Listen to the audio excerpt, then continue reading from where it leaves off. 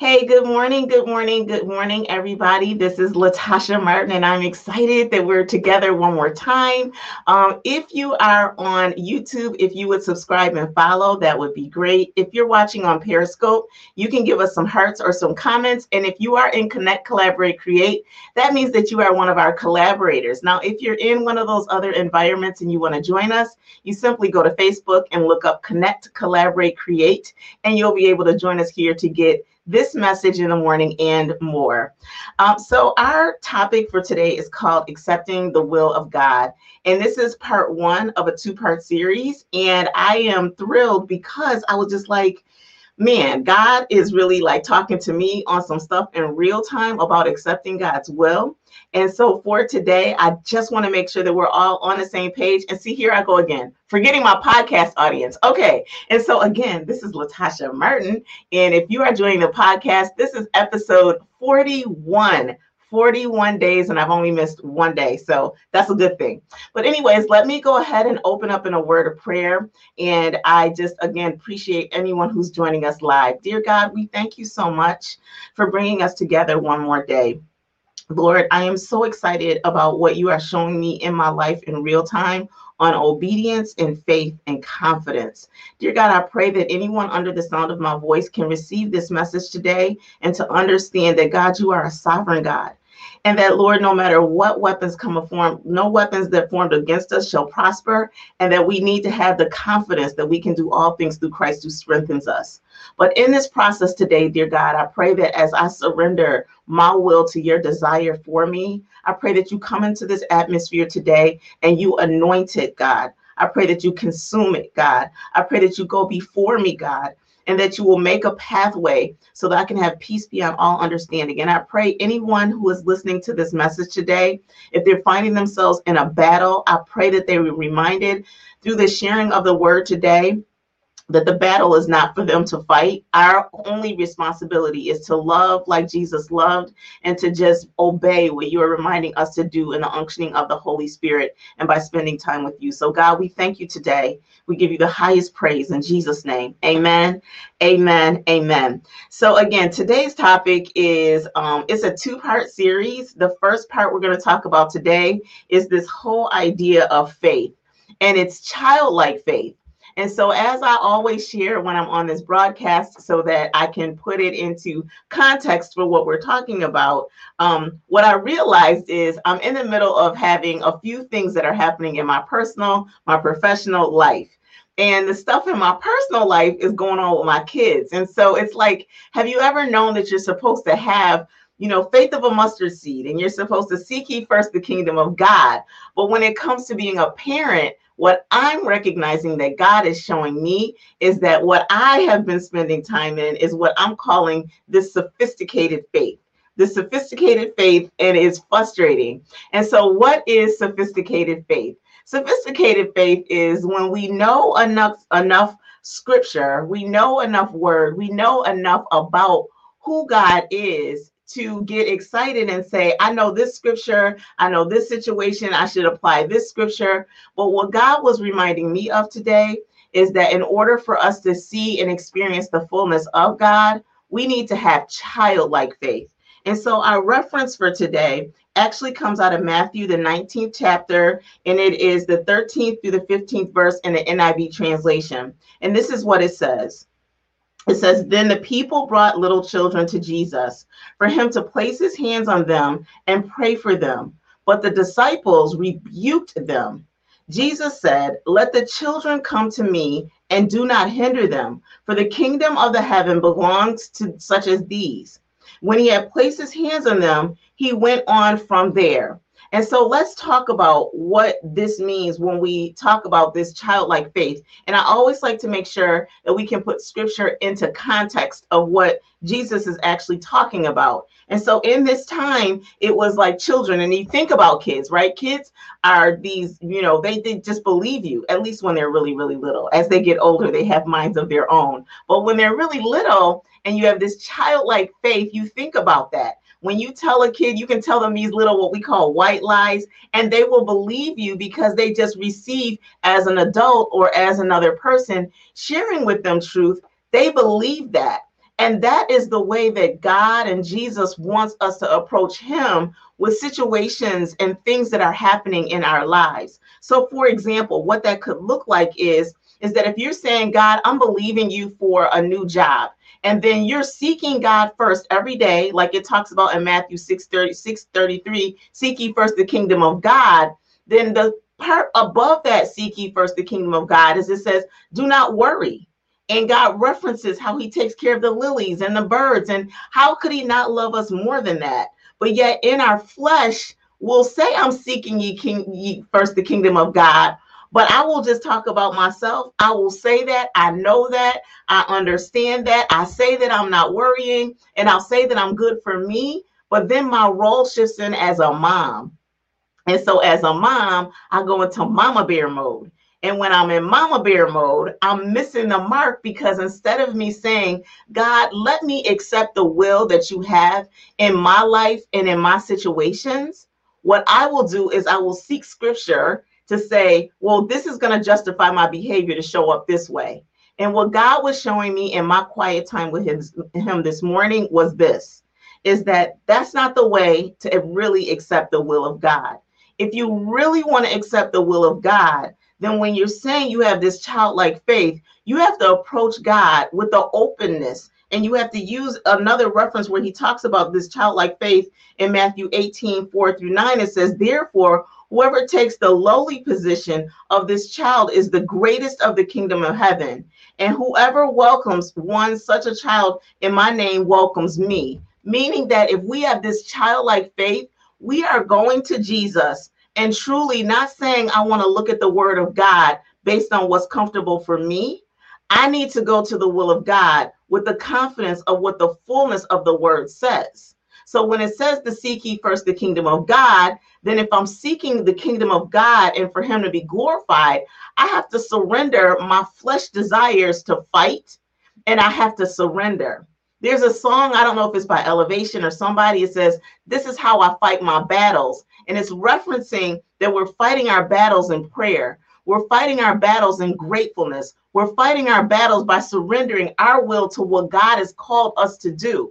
And if you know your gifting, if you understand your role in the body of Christ, then you need to understand that as you are going through life in obedience, that God is working things out in a spiritual realm. Yesterday, we talked about rising up, and rising up is really seeing like, okay, God, I understand that the word says in my weakness, you're made strong. But in this situation, I'm going by my strength, and I need to just have this childlike faith and just fall back and say, God, I trust you in all situations and all circumstances. And so it was interesting, even this morning when I was having this conversation with God, and he was saying, even when it comes to you reminding yourself, well, what did God call you to do? And how did God call you to show up to navigate in the world? And so for me, you'll notice down in the left lower right-hand corner, or it might be the left-hand corner for you, you'll see that my handle on my name everywhere on social media is Latasha 115959. And the reason that I use the handle Latasha 115959, good morning, Idalyn, is because that 115959 is the way that God usually shows up in my life. It means that when I finally surrender and I stop fighting and I have childlike faith and I start going into a place of praise and a place of gratefulness, that's when God shows up and does what only God can do. And so I will say sometimes it's 11:59, but sometimes it's 11:59 minutes and 59 seconds. And right when I get ready to just throw the towel in or say, God, why didn't you show up this time? What he does is he shows up like he did for Abraham and Isaac. And we'll talk about that tomorrow. But what God was showing me this morning when I was spending time with him is this is what he wants me to share with you. If you are in a situation right now where you're sick and tired of being sick and tired, and you realize that you have sophisticated faith, meaning that you're saying, okay, when I see that situation over there, the word of God says have faith of a mustard seed. But that's not what I'm doing. I'm not going to have faith of a mustard seed. I'm going to switch over to this other verse that says when 2 or 3 are gathered in his name, that he's in the midst. And I want y'all to intercede with me on the scriptures that I want for my life, versus God at that moment might just be saying, have faith of a mustard seed, Latasha. Have faith of a mustard seed, Idalyn. Have faith of a mustard seed, Shannon. That's all that I want you to do. And I want you to trust that. And I don't want you going to intercede and having some other type of prayer that's not in alignment for this moment. That's the difference between sophisticated faith and then having childlike faith. Sophisticated faith is knowing too much for your own good. You ever had your parents when you were growing up saying to you, you got too much knowledge for your own good. You're too smart for your own good. And I used to say, well, how can you be too smart for your own good? And what God was showing me of in the conviction time when I was getting my spiritual spanking, because I was praying in a way that I was comfortable with for the desires that I wanted for my child or I want in my situations with my business, versus saying, no, that's the wrong text. And this is what I know about God. And I'm going to close on this point. We can't just say we want to hear the parts of the Bible that align up with what we're comfortable with. The word of God is a double-edged sword. It cuts going in and it cuts coming out, meaning that if you are truly spending time with God and seeking him first, that what he's saying your assignments for that day might not be comfortable. When he is correcting you, course correcting you, he chases those who he loves, meaning that he gives us those spiritual spankings. When he does that, it might not feel good in that moment. But if you have childlike faith, understanding that he's going to make it all right, he's going to make it all right, and that he still has the plan for our lives, and we trust in that, and we sit in that, and we believe in that, that's when God can do bigger things. That's when he can do greater things, because we know that it's not in our strengths. And so even when I think about, some of the things that I was praying about, because this is what I do in my quiet time, I wrote down a whole list of things. And I'm like, God, none of these things are working out based on what I believed you for. None of them. They're working out, but they're not working out based on what I believed you for. And I believe that's why he brought me this message today, to say, you know what? You need to have childlike faith. And kids are not trying to be that sophisticated. They don't write to-do lists with specific prayers on saying, this is what I will in my life. They just believe what you say. I have a great example. My little great niece, her dad's birthday was a couple of days ago, and she went over to his house, and he said, you're going to celebrate my birthday with you. And she said, okay. She's 4, but acts like she's 40. And she's like, okay. And then I was talking to her grandmother yesterday, and she was like, she went with her dad and said, that's not how you have a birthday. We need to have a birthday for him, because he didn't celebrate. And so in her brain, when she thought about this, she used the Rolodex in her mind, even at 4. That's how young things start to happen. And so then she said, well, we need to do something better for him. And so the grandmother said, we're going to do something tomorrow, meaning Friday. And she said, okay. And she believes that. She's not going to keep asking her grandmother over and over and over again, what are we doing for my daddy? She believes what her grandmother says to be true. And that is that childlike faith that we need to have when it comes to God. We need to trust that even though it may not be happening as quickly as we want it to happen, we have to trust like a child does, to believe God's whole word to be true.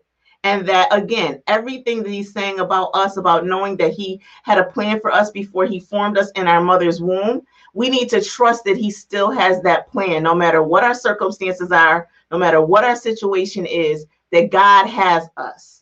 God has us, and we need to accept the will of God with this childlike faith, knowing that we also need to have the confidence that we'll talk about tomorrow. So I pray that this word today blesses you. I pray that you go back into the text itself and look at the scripture reference that we had here, because like I said, when we look at this Matthew 19:13-15, it's really important that we just meditate on the word of God, and then we ask him to speak to our hearts and help us to understand, God, what does this mean for me?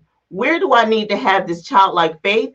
And then where are the places that I need to pray specifically in a different way for something different on how I'm showing up? Perhaps our prayers when we're having this intercessory prayer is to just make sure that God can remind us to have this childlike faith. And even though you may have sophisticated faith and you know more scriptures, or even if you don't know the scriptures, you're just asking God for what you want versus things that glorify him.